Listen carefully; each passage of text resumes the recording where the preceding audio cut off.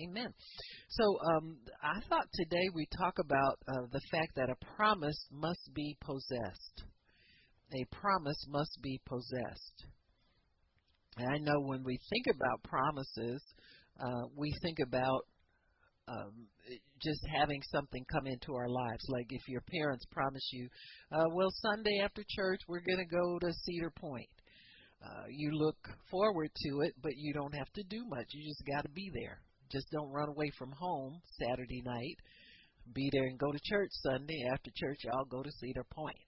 And so, and that is similar to God's way of doing things, but there are some differences involved.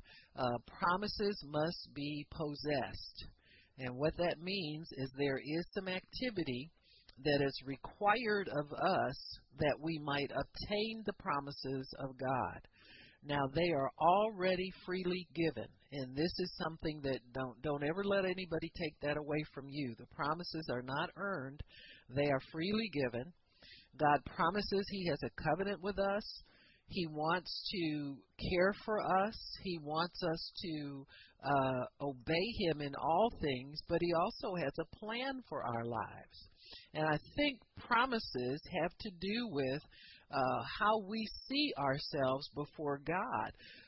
Do you see yourself as somebody that God empowers to do His work and His will, or are you see yourself as somebody who's just kind of sitting idly waiting for something to happen, like you did with Dad and Mom? And then if Dad and Mom didn't come through for you, you were mad at them because they didn't, they disappointed you or something like that. So disappointment is always lurking in the background with us to try and manifest itself because of that word promise. Because if we believe God wants us to have something, then we must believe He knows how to make everything work and fall into place so that we can possess what it is that He has promised us.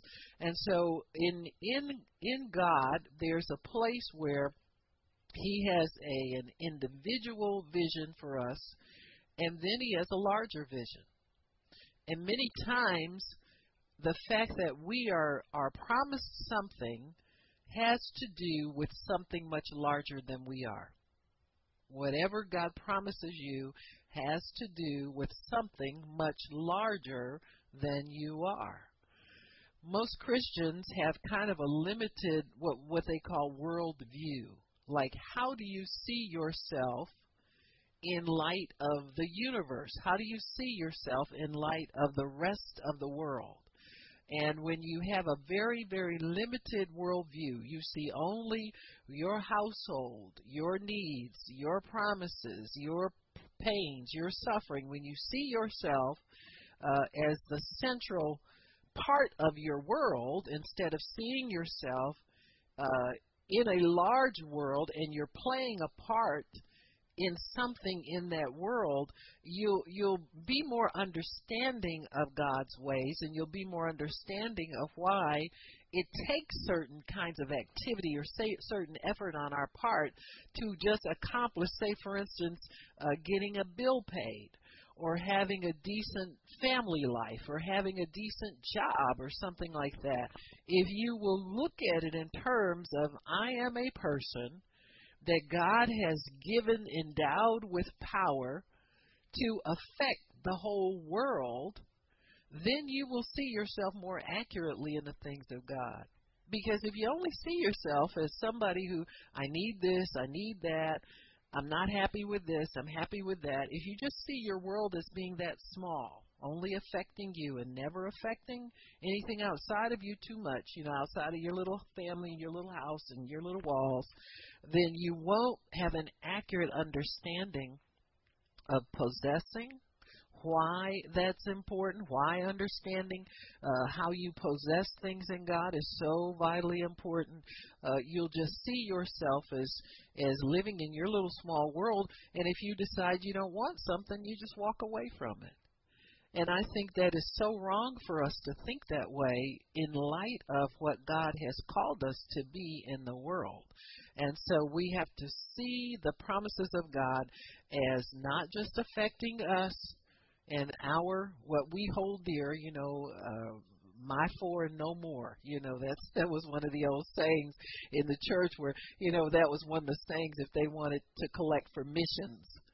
Don't say it's just me and my four and no more. You got to think about somebody else, and they take an offering that wasn't very big, for somebody way on the other side of the world who's suffering, doesn't have daily bread, so forth and so on. But we do have to remember that when God promises us something, that obligates us to obtain it. A promise, the Bible says, how will we escape if we neglect so great a salvation? So there's more riding on you, say, using your faith to get your job straightened out, or using your faith to get your marriage straightened out. Sometimes God wants you to overcome problems in relationships so that you can minister to other people. We just think about what we want. I'm not happy. Or I'm happy or not happy. Our worldview is so very limited sometimes. And I think if we'll look beyond where we are, we'll relax a little bit as far as believing. I think when you understand the importance of your believing God for the things that pertain to you, that they can have an impact on the world outside of you, you'll get more comfortable believing God will give it to you. Because, you think about it, God's not just doing this for me, but it can affect so many other people, what I do and what I say. I was thinking about that.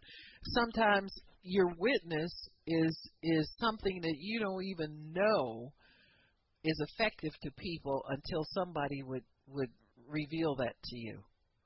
Like sometimes people will say things like, well, I knew you were a different kind of person because, and then they'll tell you something they observed you doing and you don't even remember doing it, and you didn't think that impressed anybody that God was there.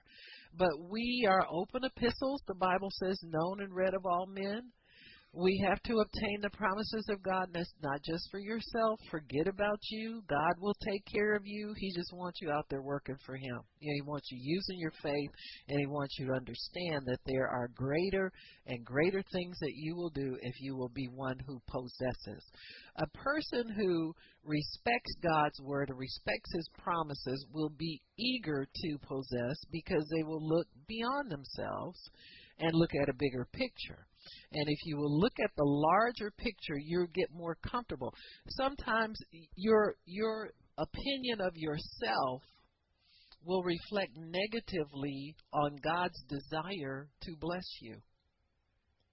You have to watch yourself in that regard. Sometimes you don't feel too blessable. Sometimes you don't feel all holy and sanctified and righteous and stuff like that. And that condemnation will cause you to take kind of a negative view on your value before God and will keep you from doing things. But I know for a fact, if you get up every day and you understand, God, somebody's dependent on me to get up and pray today. My prayers matter. Somebody who's sick needs somebody who knows God to give them a word or a word of encouragement. The fact that the city is in ruins is not going to change unless I am faithful doing my prayers.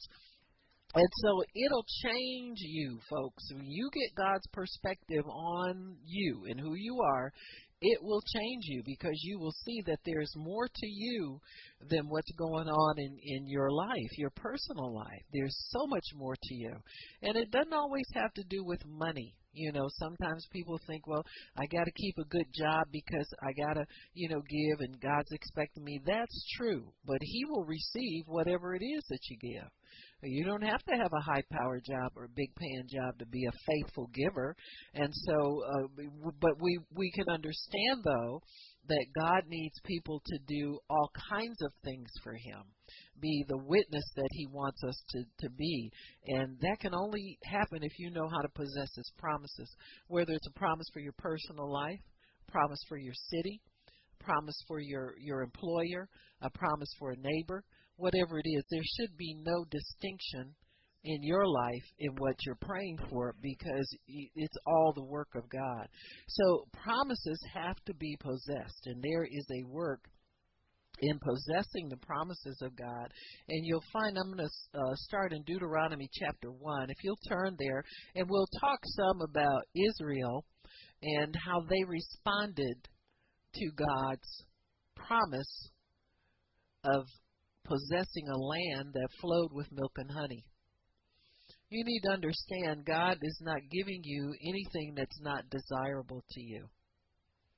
Whatever God plans for you, it is in line with the desires of your heart. So whatever God plans for you, it's good, it's desirable, and it's worth the effort of possessing. It is worth possessing. So we should never get to a place where we think, well, God, I only need so-and-so. This is too tough for me to believe you for more.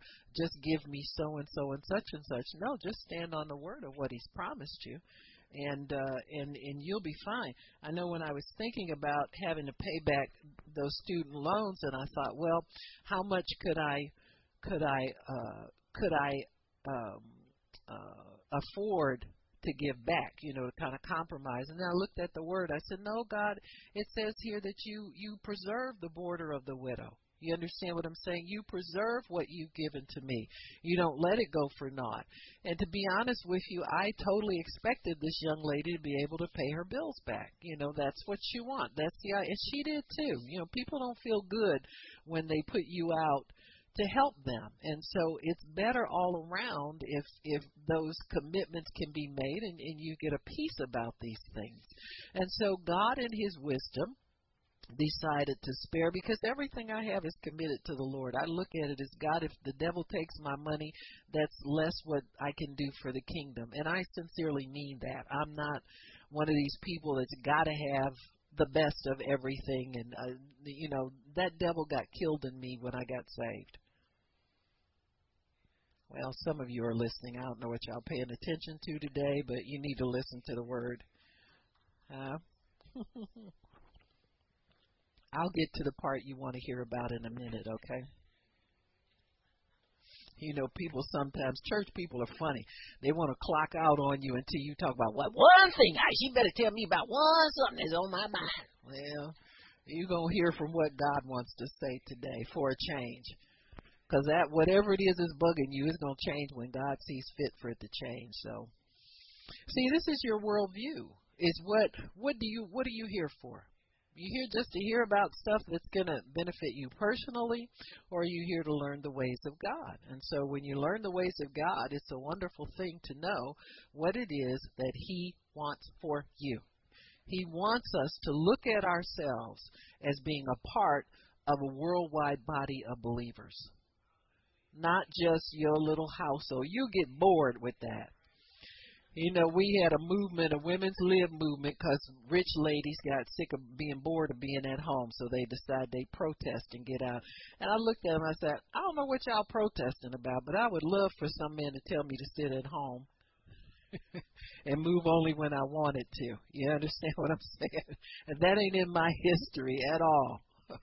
I come from a long line of women that work very hard for very little, for very long. So it's about time to get a little rest from that.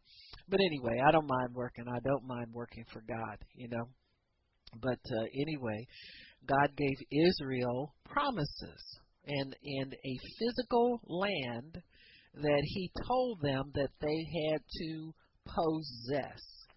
God didn't pull any punches with them. He let them know exactly what they were in store for, like he does with us. We know that if we are going to receive the promises of God, we have to live for him every day. So we have to challenge ourselves to stay faithful to God. Just at the point sometimes when people want to quit is the point where if they would stick it out a little bit tougher, that thing wouldn't bother them anymore. We used to tell people, oh, your promises, just when you about to quit, that's when God's getting ready to do something. No, that's when you're going to give up quitting is what's going to happen. He never called us to quit. Are you kidding me? It's true.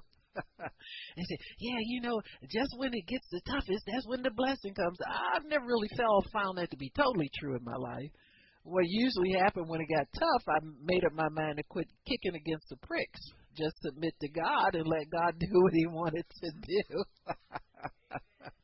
So anyway, so in Deuteronomy, I think it's chapter 1 here, and this is the 40th year after the children of Israel have left Egypt. So if you think you've suffered long now, try 40 years. Saw everybody drop dead, all the complainers drop dead.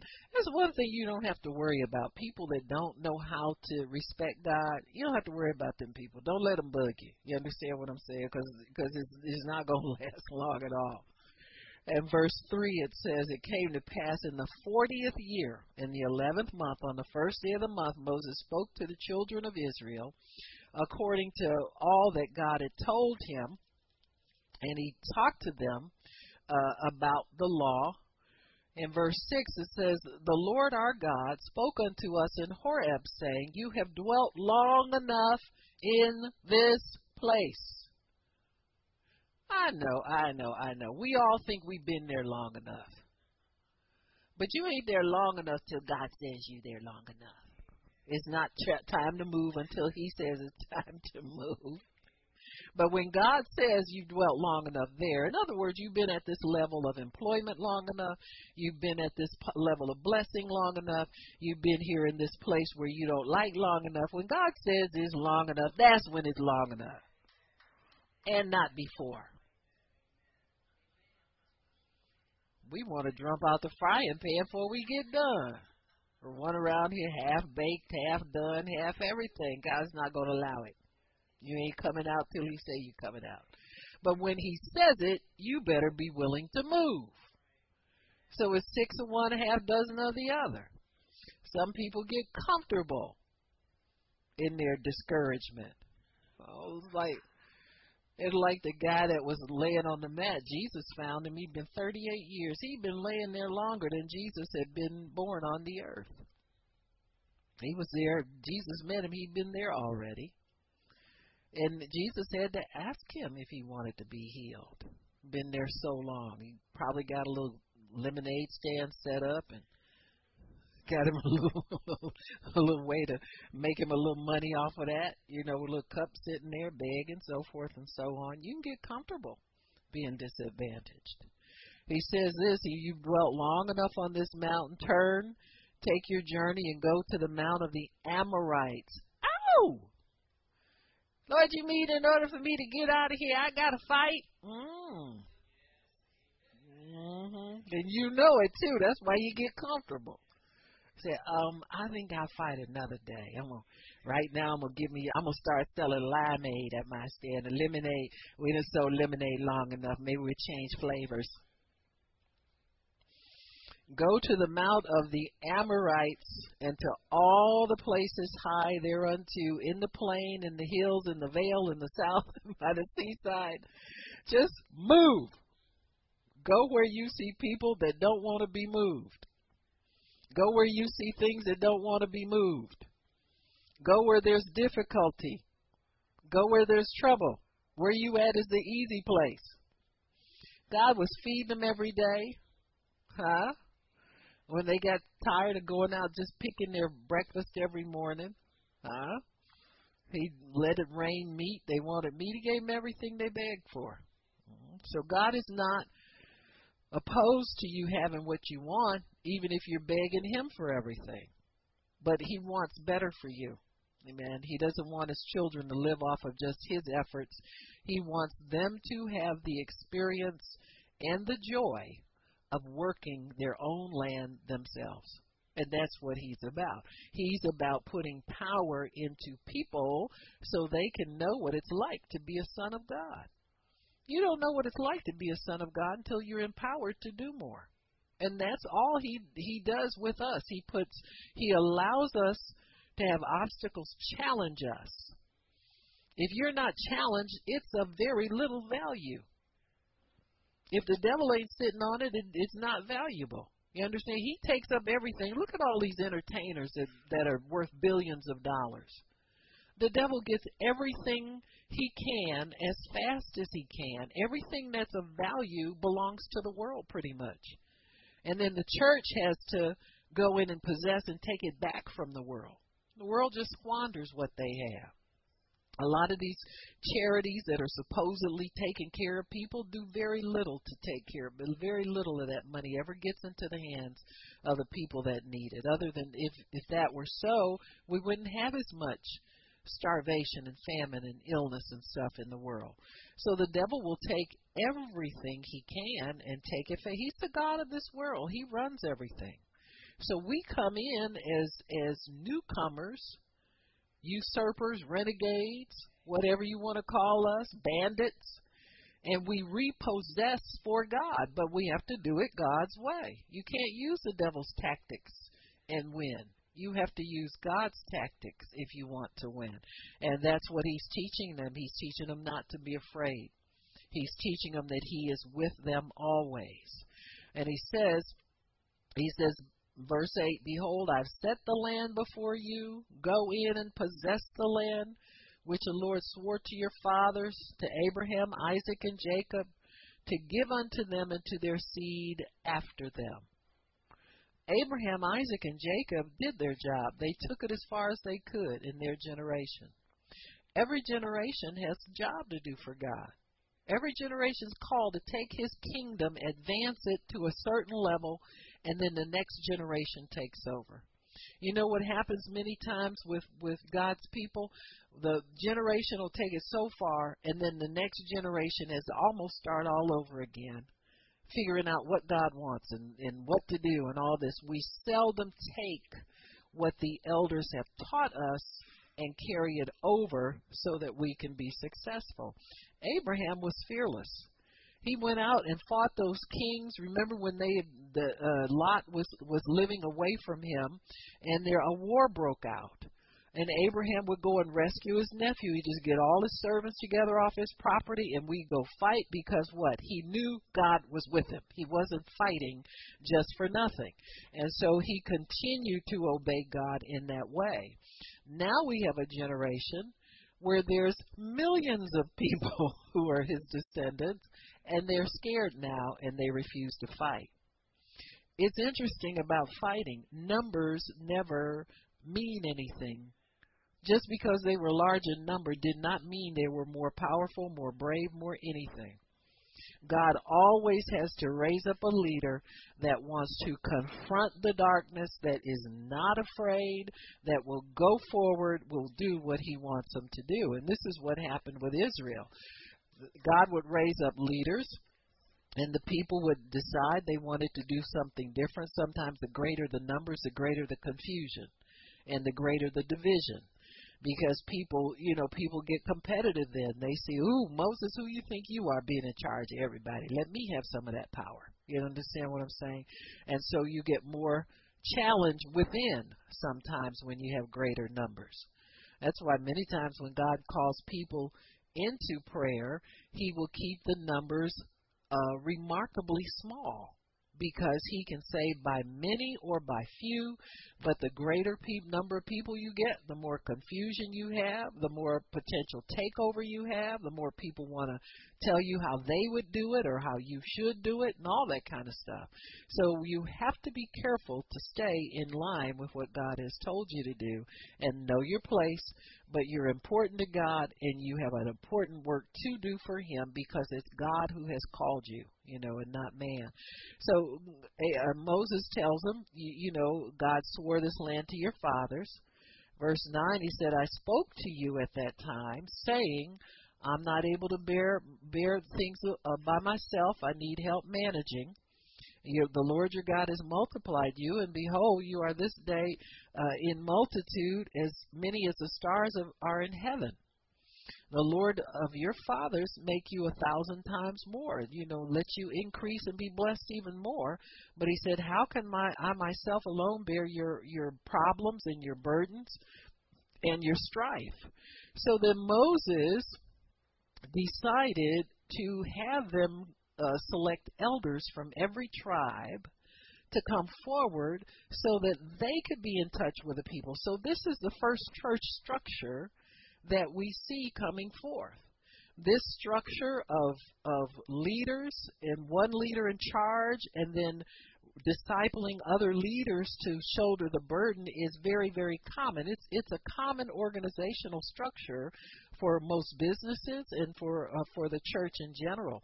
So Moses said he had to have leaders. So he said, I took the chief of your tribes in verse 15, wise men and known, and made them heads over you, captains over thousands and fifties and so forth, and officers. So you see the formation of an army, regiments of an army shaping up under Moses. And I charged your judges at that time, saying, hear the causes between your brethren and judge righteously between every man and his brother and the stranger that is with him. You shall not respect persons in judgment, but you shall hear the small as well as the great. You shall not be afraid of the face of man, for the judgment of God, for the judgment is God's, and the cause that is too hard for you, bring it to me and I'll hear it. So he set up a simple structure here of authority, delegation of authority under God, under God's rules, so that people could be satisfied that they were being heard, that their needs were being met. If there's one thing you don't want as a leader is dissatisfaction among the ranks. And so God gave him a system and set it up so that everybody could feel important, everybody could feel they had somebody near that they could come to when they had a dispute with somebody. They weren't out there alone and without any kind of protection and audience. And that's what we have with God. You go to God anytime you want to and pray.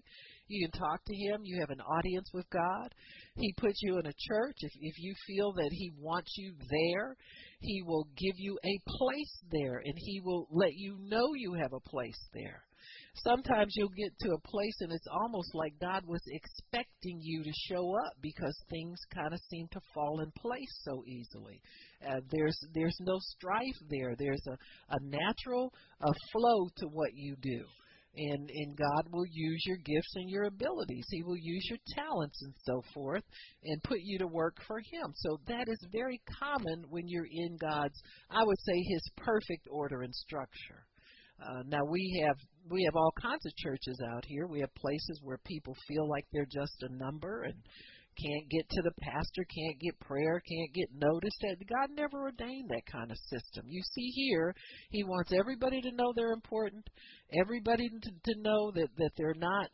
He even made provision for the strangers that came and sojourned with them. They were included in the government. And so what Moses is saying is God has always heard your needs. He has always taken care of you. You can trust him. That's the one thing that is glaring to me is that the people know that they're important. They know that they can trust God. They should have an assurance about that in God by this time. The other thing is if you look at some of the books of the Bible, God has memorialized all those people that live back there named. Their families are named. The numbers of them are named. Where they lived are named. All that to me shows you are so important to God. Every time a Bible is sold, Joshua is known and Caleb and all their descendants are known by name to anybody who wants to look in there and see. So this idea of being important to God is very important for us to get it understood from day one. That you are important to God. He knows where you are. He's made provision for your every need. You're not down here as a victim. You're not down here being mistreated. You're not down here being overlooked. Moses told him, he said, don't be a respecter of persons. If a wealthy man comes in here successful, you treat him the same way you do as a poor man who's not as successful, because God values everybody the same. And so that idea of value has to come across to us real strong if we're going to be fighters and possess and be obedient to God. So then he goes on to tell him, he says, and when we departed from Horeb, we went through all the terrible wilderness which you saw by way of the mountain of the Amorites as the Lord your God commanded us, and we came to Kadesh Barnea. And I said to you, You are come to the mountain of the Amorites, which the Lord your God has given to you. Behold, the Lord your God has set the land before you. Go up and possess it. God has given you your family. Possess them for God. God has given you your property. Possess it for God. It's given already. But what do? We look at what it looks like, what might happen. Woo, that's a big mountain. Woo, that's good. We're overwhelmed, by the challenge, Don't be overwhelmed by the challenge. God knew that challenge was coming, and He told you to possess it anyway.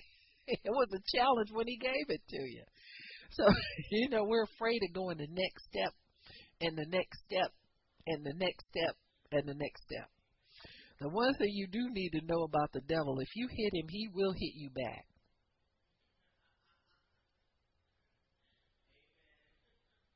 That shouldn't be news to any of you. You don't just come up to somebody and bind them and tell them they can't do nothing. They just do it. He's always trying to take back. And the one thing he wants back is you. He wants you to quit serving God because you done fell out over one little thing God promised you. We get tested all the time, folks. Is this going to make or break your relationship with God? That's what you got to determine. If it's not a deal breaker between you and God, then let's get it on. I told God, I would tell God, I said, God, I don't mind fighting for you. I said, but people say things that hurt. People say things that aren't true. People do mean things. Church people, worldly people, they all will do something foul to you. I said, but as long as I know you as healer, and I have assurance you will heal me, then I'll go forward. And that's the best deal you can get, folks. You cannot get spared all discomfort, you're not guaranteed to be spared anything. You are guaranteed it won't take you under. You're guaranteed you'll get victory over it, but in order to get victory, you got to get in the arena and duke it out, spiritually speaking. And so once we understand what we're up against, and we understand that God has promised us victory, He gave them that land. That land was not dependent upon them winning a battle. Well, somebody needs to say something. Don't y'all keep sitting looking at me or ignoring me. That land was not dependent upon them winning a battle. Nor is yours. Nothing God gives you is dependent upon you winning anything. It's depending upon you standing and believing God in spite of what the enemy tells you, does to you, says to you, tries to steal from you, accuses you of, or whatever. Will you still stand? Standing is not fighting. Standing is putting your feet on that land and saying, this is what God has given me. I am not moving. I am not being pushed off. I am not letting the devil discourage me. It's mine. If you get in there and call those things that be not as though they are, instead of listening to the devil, well, who do you think you are? You ain't good enough. You ain't this enough. You'll never be anything enough for the devil to give you anything. That's why he's trying to take the little bit we got. And so when we understand these things, and we understand that what the nature of this warfare is, we'll go in and have a good relationship with somebody, and then all of a sudden it starts to go south. Well, do you stand and say, God, I'm going to forgive. I'm going to keep loving this person. I'm going to keep sowing into their life. I'm keep blessing them, keep praying for them. Or do you just, I'm better off without them, Like the Facebook people say, get all the haters out your life and all this kind of stuff. And all this make-believe. They involved in so much make-believe warfare on there. It's pathetic. You got to stay with the real thing. You're trying to win people over to Christ. You're not trying to walk off and leave nothing that's not to your liking today. It's It's amazing what we do sometimes. Let the devil discourage us and deceive us into thinking our life is so horrible. Your life is, you have a good life. If you'll live it, you'll have a good life if you'll live it. We're trying to live something else sometimes, is why we're disappointed. So anyway, he says to them, I think we're in verse 19, God commanded us to go up and possess it. Verse 21, behold, the Lord has set up the land before you. Go up and possess it. As the Lord God of your fathers has said to you, fear not, neither be discouraged. Now, it's interesting. We're living in a day when many Christians back in the day, years, centuries before, would long to have lived in this time. They would love to have lived in a time where you could get in front of a camera and the gospel would be preached worldwide. They had to walk everywhere they went. They had to, do a lot of things that were difficult to do. And, God raised up people who made that possible for us to make it easier to do the will of God. But the more ease it is, sometimes the more people play and don't have time for God. They're just all, doing things that aren't edifying, making it hard for people who are going forward to go forward. But God, He has a plan for those who will stay faithful. He says, and you came near, behold, verse 21, the Lord God has set before the land before you. Go up and possess it, as the Lord God of your fathers has said to you. Fear not, neither be discouraged. Underline them too, because sometimes we're afraid to make a move that God tells us to move. And then the longer you stay in a place that's not pleasant, the more discouraged you are. And you don't realize that you've bound yourself with your fear. You're afraid to release more prayer into the thing. You're afraid to believe God for things to change. You're afraid to extend your faith. And your faith is not costing you anything. Nobody knows but you and God what you're believing Him for. But we need to believe Him for what He promises us and not be discouraged in believing. Discouragement more than anything will hinder your faith. You cannot be discouraged and be full of faith at the same time. You cannot be discouraged and go forward at the same time. Well, you have to fight discouragement. So really, this is really what the Israelites were fighting. They weren't fighting real people, because they found when they got there, God made the people run from them. So they did very little hand-to-hand combat. They just had to show up on the battlefield and see what God would do. And see, when you think about it that way, what is it costing you to hold on and believe God for which you think is impossible? You think it's not possible because it's been going on for a while. You think it's impossible because your best efforts to change it haven't done anything. So why don't you let God do it? Why don't you just stand and let God do it? That's what the Bible says. Stand and see the salvation of the Lord. Just don't move. Just don't move. Don't let the devil move you. Oh, devil, I know, I'm not going to dissolve my family. I'm not going to walk away from what you've given me. I'm not going to quit on this job that you've given me. I'm going to get promoted here. I don't care what it looks like. They're going to promote me, and I'm going to be successful in this. I'm not going to quit on believing for a spouse. Amen. I'm not going to quit for believing for a godly marriage and a family and good children, obedient children. Children that I can raise in your nurture and admonition. And so these are the things, these are the everyday life things that we do. But possessing really has a great impact in every place that we are. It's amazing when Moses did die and Israel went over and possessed a little bit of land. They hadn't possessed much.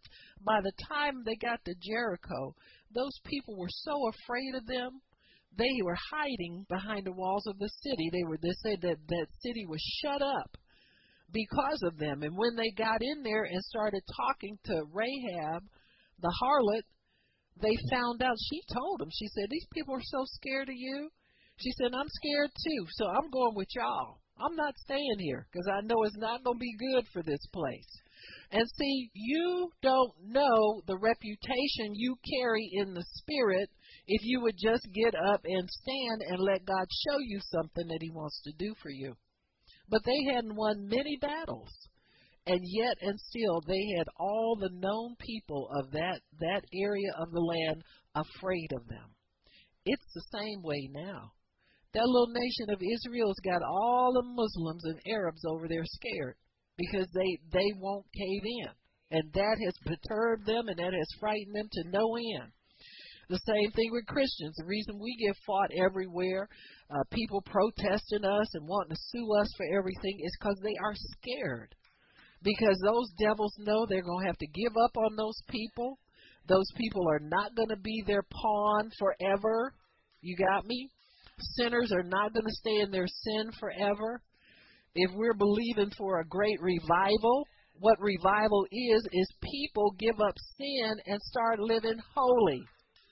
And they know that's upon them. They know they can't hide anymore. So all they can do is fight, protest, and try to hang on. But they're not going. They know their days are limited. Everybody who's in sin and fears they can't get out of it, they know their days are limited. And that's what they're fighting now. It's a conviction that is imminent upon them, and all they know how to do is to try and threaten the source of the conviction. And that's what we are. We're the source of their conviction. And so Moses tells them, don't be afraid and don't be discouraged. And these are the two biggies you got to fight. Things will come to your mind sometimes. Well, it's taken such a long time, and I don't know if I'm ever going to. Don't let your mind go there. I don't know if it's ever going to change. I don't know if we're ever going to do this. I don't know if we're ever going to. Now, that sounds crazy to God because he tells you he already gave it to you. Huh? He's waiting for you to possess it. He's waiting for somebody down here to believe that they have it already. I tell you, people that get physically healed are the ones that believe they got it already and act like it. You look in the Bible, it's full of people who believe they had it already and act like it. The man lying in the bed for 38 years believed he had it and got up. Jesus told him to get up off that bed. He sure got up and he obeyed him. So he must have believed he had it already, and he acted like it. Anything you need from God, you're going to have to believe you got it already, and you got to act like it. He don't believe you believe nothing until you start acting like it. We go around moping, discouraged, and hurt, and wounded, and all that. That means nothing to God. You got to act like you got it. And that's why rejoicing is always an open door for a blessing and a miracle. Because you start rejoicing in God and thanking him. He said, oh, here's a joyful person. Maybe they'll believe that they can really have what I told them they can have. See? Joy opens the way for your blessing. Why? Because it magnifies God, makes him bigger on the scene. Your fear and discouragement make your God very, very small. So that's why he tells you not to do that. Moses told him, don't be afraid, don't be discouraged. And you came near unto me, every one of you, and said, we will send men before us, and they shall search us out the land and bring us word again. Now, why do you need another word on top of what God told you?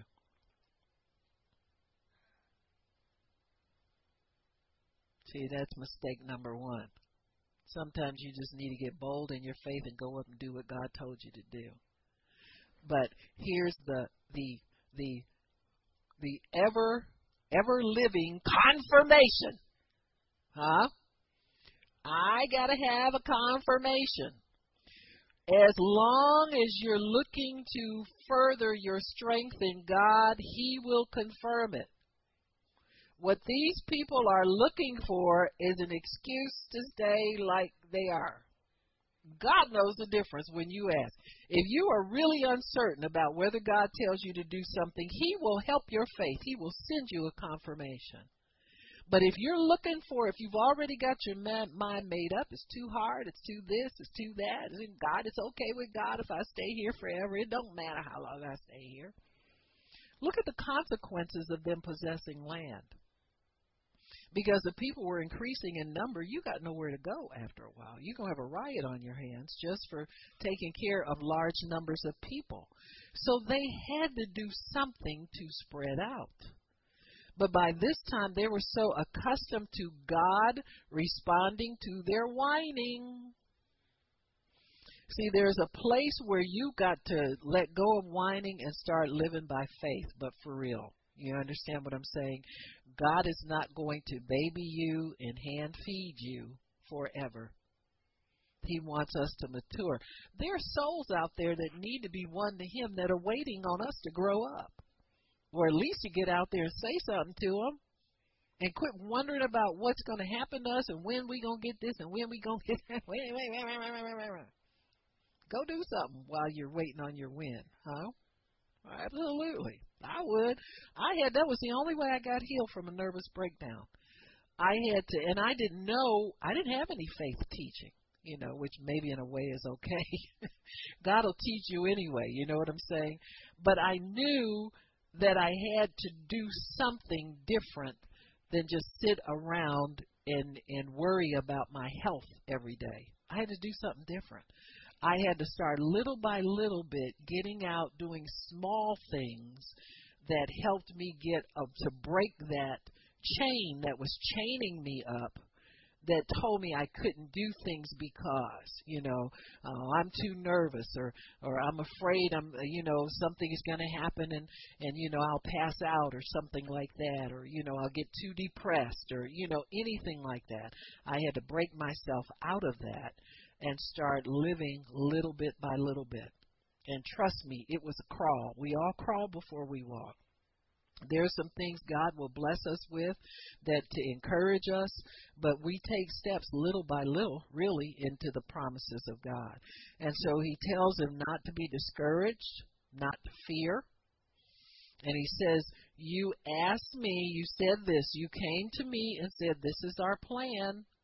We're going to send men up to search out the land, bring us word again by what we must go up and into the cities where we shall come. And the saying pleased me well, and I took 12 men of you, one of a tribe, and they turned and went up to the mountain and came into the valley of Eshcol and searched it out. And they took of the fruit of the land in their hands and brought it down to us and brought us word again and says, it is a good land. Okay, if anybody has any doubts, it is a good land that the Lord our God has given us. Notwithstanding, you wouldn't go up, but rebelled against the commandment of the Lord your God. So even our confirmations can work against us. See, if we're not willing sometimes to step out and allow faith, know what it feels like to step out in faith. Know what it feels like to do what you used to be afraid to do. Know what it feels like to trust God completely. And this is all God wanted them to do, was to get in that frame of mind where they could get obedient, where they could know that God was with them, they could know what was good and what was not good, but God told them in advance it was a good land. All they had to do was believe what He said. And this is so important to me, the way I see it, in developing faith. You've got to take God at His word and forget what it looks like in the natural. Even if they had not brought any grapes, and they said the grapes were so big, the men had to carry them on a pole between their shoulders. Just one cluster of grapes was too big for one person to carry. That's how they brought stuff back. What more do you need? But even that wasn't enough. See, if you're unbelieving on God's promises, all the things you see in the natural, all the natural confirmations will never convince you. You must take God at His word in order to move by faith and possess what He has for you to possess. There's no two ways about it.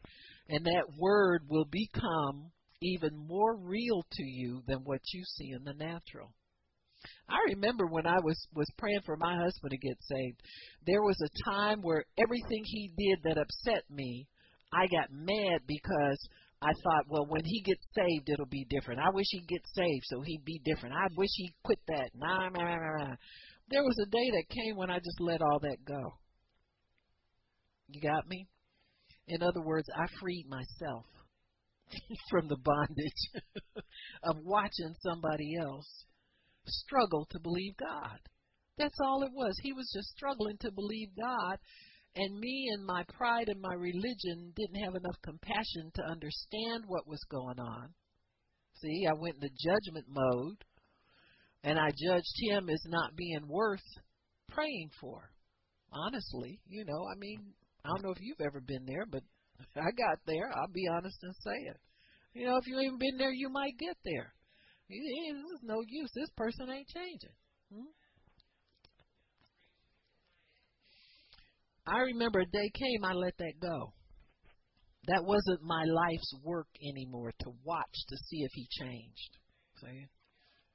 I found something else to do with my time, like work on my bad attitude and try to live as a witness before him and maybe win him over, like the word says. I decided to do the word. That was a big enough job.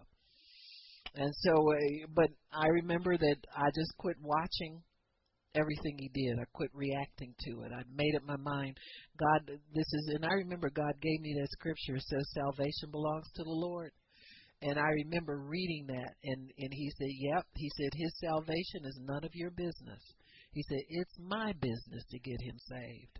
And after that, I was straight. I let it go and let it go with the Word of God. I disconnected emotionally, going up and down and doubting and fearing and getting mad and calling somebody for prayer and telling all the saints, what difficulty I was at. I'd cut all that stuff out and made up my mind to believe God for a miracle. Salvation's a miracle. I figure if I got a miracle, my husband could get one too. And it didn't take long.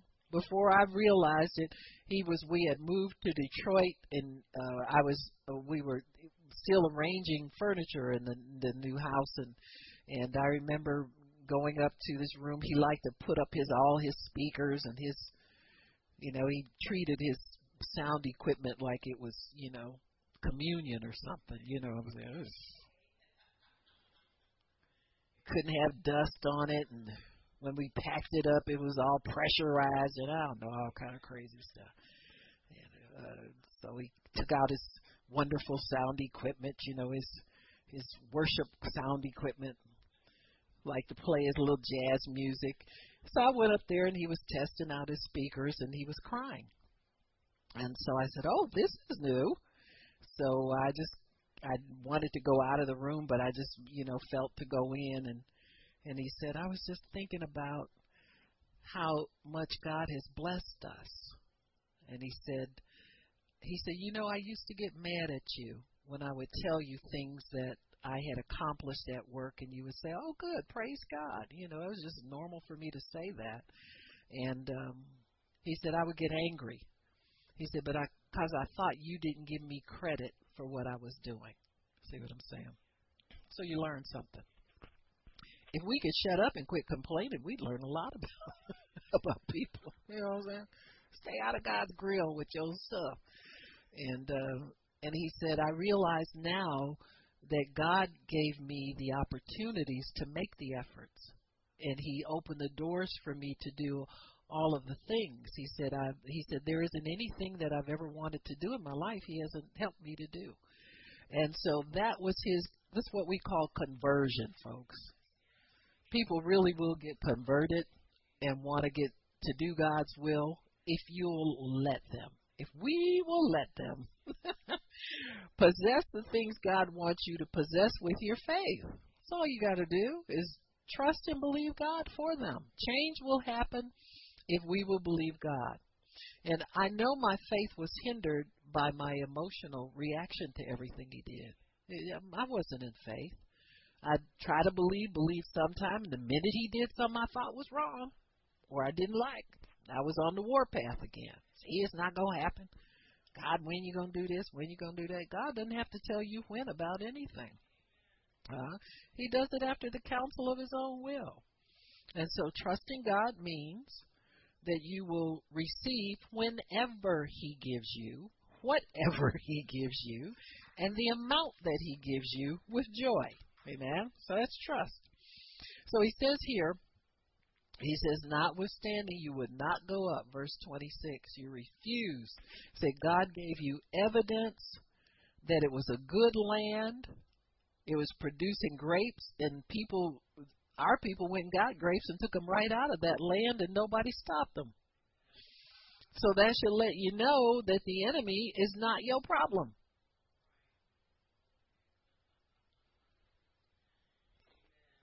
The enemy's not your problem. It's God's problem to take care of for you. And the devil's already taken care of. All you got to do is stand and tell him what he can't do. Because of God's word and your covenant with God. You aren't big and bad, but your God is. Your God certainly is. He says you rebelled against the commandment of the Lord your God, and you murmured in your tents. Here we go again. Are you murmuring in your tent? Under your breath, you know what I mean. Because you said it's because the Lord hates us that he brought us forth out of the land of Egypt. You see, at some level, all disobedience is distrusting God, and God knows it. See? We see here in black and white, it's pretty obvious what they thought. But anytime we don't want to do God's will, we rebel against God's will, we don't want to do what God says, and we put it off too long, it means that you don't trust God. You think he's up to something else. And it says, or God doesn't want me to be happy, or he would have done this already. You know what I'm saying? I mean, come on. God could give you the sun and the moon, and some of us wouldn't be happy. Some people just make up their mind, it ain't never enough. Ain't never enough. And you said this, the people are greater and taller than we are. The cities are great and walled up to heaven. Them walls so tall you can't even see over them. And moreover, we have seen the sons of, there were still giants, that were people that were extraordinarily big size, They even stayed alive until the days of Goliath, where Anakims are there. And I said to you, dread not, neither be afraid of them. The Lord your God that goes before you, he shall fight for you. God has already fought for you. You're just facing an enemy that's a little stubborn. And I can tell you this, the more stubborn the enemy is, the better it is for you. Oh, I just wanna live peaceful. I just wanna. Remember what I said about worldview? How do you view yourself? Just your little world, and that's all you want? Or you want to be a person that makes a difference in the world? I can remember some of the richest testimonies I used to hear. I was in a women's ministry when I first got started, and I'm so thankful for that experience. And I can remember women some of the women that had the gentlest spirit, and they were a blessing to be around, especially when they got my age. But I ain't getting gray, all right? Don't expect it ain't coming. Anywho, but usually they were little gray-haired ladies and proud of it. But some of them, when they would share their testimonies, had gone through some very horrible times of deprivation. There was one lady, her husband was an alcoholic, and there were women that started out with husbands that beat them. There was one girl that her face had been broken so many times by a husband, and And she was just as sweet and loving and kind and loved the Lord, does to this day.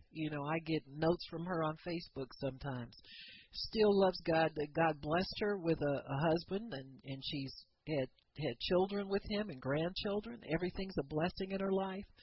But it came because she surrendered her life to God even and served him even under strenuous and difficult situations. These situations that we think are so hard, if you choose a path other than that, if that's the path God's chosen for you, he will sustain you on that path. You don't have a guarantee that if you jump over and start doing something else that you'll be blessed over there. And I knew that from day one. I knew there was only so much I could do to change the path of my life and it be right, it be successful. And so I just say that to say that if God's got you in a place where you feel it's difficult or you struggle or you don't have the blessing you think you're supposed to have, whatever it is, we've all got stuff. I got stuff, you got stuff, all God's children got stuff. But whatever your stuff is, if you will trust God and believe that he is helping you to possess every single day, you need to remember that God is helping you to possess what he is giving you. He is helping you to get into a place where it's a good land. It's flowing with milk and honey. You might have a trickle here and a trickle there now, but there'll come a day where it will flow, where the blessings will flow, the joy will flow, the goodness will flow, everything will flow. I learned how to live in the Spirit. I learned how to live close to God because my marriage was still under repair. You know what I'm saying? It was a fixer-upper when he found me. You understand what I'm saying? It was still under repair. And so some things will be under repair till you go see the Lord. You always go have problems coming up. You live with people. They live with you. There will be issues. So you have to expect that. And so it says, Moses told him, don't fear, don't be afraid. God is going with you, before you to fight, according to all that he did for you in Egypt before your eyes. So he says, you're not rookies at this. You've had a history with God. He brought you out of Egypt and your feet didn't even get muddy. He babied you out of Egypt. When are you going to let him quit babying you and now you want to stand and walk like you're supposed to? And he says, don't fear him. He says, and in verse 31, he said, and in the wilderness, where you have seen how the Lord your God bore you up as a man doth bear up his son, in all the way that you went, until you came to this place. Yet in this thing you did not believe the Lord your God, who went in the way before you to search out a place to pitch your tents in, and a fire by night, and to show you which way you should go, in the clouds by day. When you get discouraged and you don't want to go forward, think about what God's done for you up until now. That's all you have to do. The Bible says that he would rehearse, children of Israel would rehearse in their ears the mighty works of God.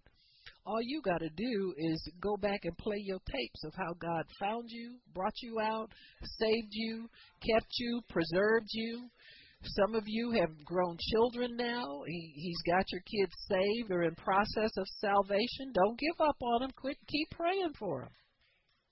And you'll be able to see them come in. I would love to see everybody here see their sons and daughters worship and serving God. You understand what I'm saying? What a blessing. What a blessing. And it can happen. And he says, God goes before you. He says, yet in this thing you didn't believe the Lord your God. And he did all these things for you. He says in verse 34, and the Lord heard the voice of your words and said, I was angry. And I swore, saying, surely there shall not one of these men of this evil generation see the good land which I have sworn to give to their fathers, except two people. Now you got to realize this is something like, I would say maybe 1 million. I think there were 40,000 of them at this time. About 1 million men died who were fighting age because they refused to fight. See, when you don't fulfill your godly purpose on this earth, it does not extend your life. You got me? You shorten your days. It doesn't go well with you. Why? Because you're dishonoring your Father by not obeying Him. Remember, that commandment it goes for God as well as it goes for your spiritual father as well as your earthly father and mother. It says, honor father and mother so that what? It'll go well with you and your days will be long on the earth. So I always tell people, I say, you want to live long, you better hook up with God, find out what He's doing, what He wants you to do, your part in it, and do it. You'll be here for a while. You won't go anywhere for very long. Rebels eventually come to the place where they see their error, they repent, and they go home to be with the Lord. That's His mercy. You want to fulfill purpose in God. You don't want to just hang around here and barely make it and not be, all that while wondering what it would be like to obey God. You can know. So let's get out here and do what God wants us to do, and we don't have to wonder. He says, surely nobody is going to see it. And Caleb, the son of Jephunneh, he shall see it. And to him will I give the land that he is trodden upon, and to his children, because they holy, holy, holy, holy. Holy means you do everything God tells you to do. You don't do the fun stuff and leave the unpleasant stuff. I remember when we were kids, we would have to clean up the kitchen, and nobody wanted to scrub the pot that the food stuck to. We didn't have nonstick cookware back in the day. You had whatever you can cook in, and I remember everybody had a pot that was soaking. Well, who's gonna clean that? Ew, it's nasty. I don't want to put my hands in. You know what I'm saying? That's the part that. We got to wholly follow the Lord. We got to do the unpleasant things as well as the pleasant things in God. You can't expect somebody else to scrub out your pot. You got to go and make sure that thing gets cleaned and gets taken care of. And so when we wholly follow the Lord, it's not hard. God, whatever you want me to do, I'll do it. I've got to forgive this person that constantly hurts me. I will do it, and I will smile, and I will embrace them and win them over for you. People make you angry a lot of times. They just need to be won over with the love of God. That's just all there is to it. And so when you understand that and you understand what you may be withholding from someone, say it again. And you understand what you might be withholding from someone, then you'll realize, God, I could gladly do this. This isn't too much to expect of me. I'll wholly follow you and do even the distasteful things that I need to do, things that I think I'm too good for because I'm serving you and they ain't serving you, and all that stuff goes through your head, I remember I would threaten. I said, God, I'm going to pull a knife on him. If you don't save him tonight, I'm going to pull a knife on him, All this stuff holy people do. Oops. Could it be that someone is not so nice to me because I'm not so nice to them? Just a thought, not indicting nobody, just a thought.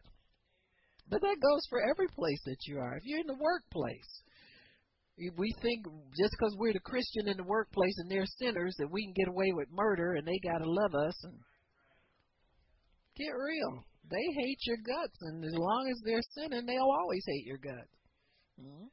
But you can win them over to God's side. Everybody that you're around now that doesn't know the Lord, there's a place where God has placed you as a witness for them.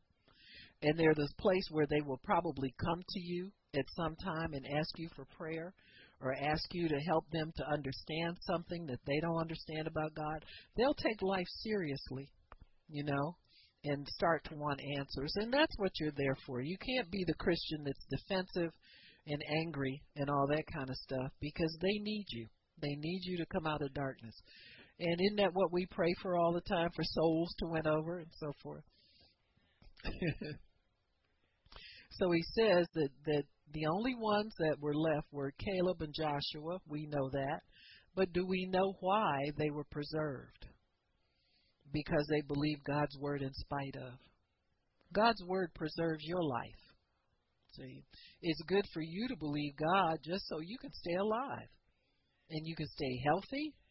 You can keep in a sound mind.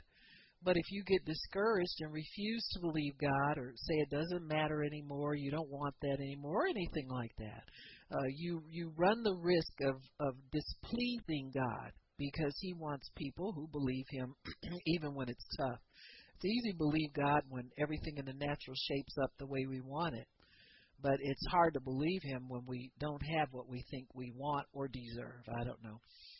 He says, moreover, your little ones, which you said should be a prey, and your children, which in that day had no knowledge between good and evil, they're the ones God's going to use to go forward and do what you couldn't do or what you refused to do. So what God is saying here is whether you obey Him or not, He'll find somebody to do it. There's somebody waiting in line. All the distasteful things that we think are too hard and it's too much for us, He'll find somebody to do that stuff. He's always got people who want to obey God. He'll give them a chance to go forward and possess the land and live well. They'll live better than their parents did because they obey God. He said, but as for you, turn you and take your journey to the wilderness by way of the Red Sea. And then you answered and said unto me, we have sinned against the Lord. Now we're going to go up. Now they see the light. After they come all this way and they know they've disobeyed God, instead of believing God to begin with, then they go after the fact, and now they want to obey Him when it's convenient for them. Convenient obedience is never pleasing to God. Immediate obedience is the only thing that pleases Him. Sometimes truth in the natural will wear us down and wear us down and wear us down, and then we finally see. But you could have obeyed God just taking Him at His word. What we want is natural evidence for supernatural happenings, and God's not giving you that. Because the same day that they say they're going to go up now, and they're going to do this, and they're going to do that, they're going to find that it's not pleasing to God, and God is not with them. God is not leading disobedient people. He only leads obedient people. So God had already made up His mind what generation was going to go in, and it wasn't them. And they thought they could change God's mind. Through the same old, like people just repent all the time. They know they're doing wrong. I repent. You better try and figure out what you mean by repentance. You know what I'm saying? You got to ask God for that change on the inside of you that will cause you to be victorious over this thing. You can't just say you're sorry and then think it's okay, it's all good, and you're going to get the same reward as the people who wanted to obey immediately. It's not going to happen. It pays to be obedient to God. Other than that, we would be able to mock Him and say, I don't have to do that now because God, He's going to let me do it when I want to. I got proof. He let me do it that time. He let me do it that time. That's why people backslide. That's why we have a backslider's prayer for people who think that they can mock God and their day won't come when they have to account for their disobedience. Listen, if you can get up and come to church and be on time and pray and do all those things, everybody can. If I can, everybody can. There's no excuses for not doing the things that God has called us to do. He provides everything for us. So He says, and you decided you were going to go up anyway in verse 41. And the Lord said to me, tell them, don't go up. Don't fight. I'm not with you, lest you be smitten before your enemy. So I spoke to you and told you, but you didn't even want to hear that. So everything, Moses, once your mind's made up, you don't trust God, you won't trust Him. You know what I'm saying? And really, here's a people thinking they can give lip service to God's commandments, but their hearts not be in it. And so God is saying, I want your heart. If your heart isn't in it, don't try to go through the motions of being a devoted this and that. I remember doing some things for my husband and not and resenting it, just little things because I felt I wasn't getting anything back. I was in I'm important mode, and God made me do them over and over and over again until I did them with joy. You see what I'm saying? He said, I don't want your lip service, eye service, none of that. He said, you keep doing this. And to this day, if he were alive, I'd still be doing them. Why? It became a joy to do them. It became a joy to serve. It became a joy to trust God. It became my delight to do everything God told me to do and do it with joy. People who do things, to help in the church, they last longer if they can enjoy what they're doing. And it's not up to me to make you enjoy it. It's up to you to see joy in it. Do you understand what I'm saying? And be content in what you're doing. And so this is why he wasn't with the children of Israel. He knew their hearts were not in it. And God wants your heart. He wants you to trust him. They were going up to possess because they didn't want to lose out now. See, they had seen what they were losing out on, and they didn't want to lose out. So they went up to try and win a war without God with them, and they got totally turned back, and many of them lost their lives trying to fight where God had not sent them to fight. And so we have to, in this battle that we have of righteousness down here on this earth, we have to learn how to be timely. We have to learn how to be obedient. We have to learn how to trust God. There is a lot to your victory, but you can do it. You try doing some things without the power of God with you and without the anointing of God, and you'll learn you got to have God with you to do these things. I see people that are always trying to have ministry lines, calling people up, and all this they do all these crazy gimmicks and everybody run up here. Well, that's not going to make you more powerful. Whether they walk or they run, you know what I'm saying? That's not going to empower you to do any. They can run up there and just be tired getting up there to the prayer line, but you'll have the same power as if they walked. And so we have to understand, folks, that God knows what he's doing. If we will start seeing ourselves the way God sees us, your faith is not just for you, for your little personal needs. It's for a much bigger picture than that. There is faith that you are going to leave here for others to enjoy because you'll be able to impart it to them. But if you don't have it, there's nothing to impart. So why don't we quit now? Father, we thank you for giving us the word of power and your word of blessing, Lord. Thank you, Father, for giving us joy at hearing your word, understanding your word. Father, we know that we are overcomers. We need to walk that way every day. Every day, walk in your joy and in your assurance and your promises that today is a great day because the great God is with me. Today is a day of blessing because God has blessed me. Today is a productive and a fruitful day because my God is productive and fruitful in me. And we thank you for it, Lord, in Jesus' name. Amen and praise God. If you want prayer, come on up, and I'll pray for you before we dismiss.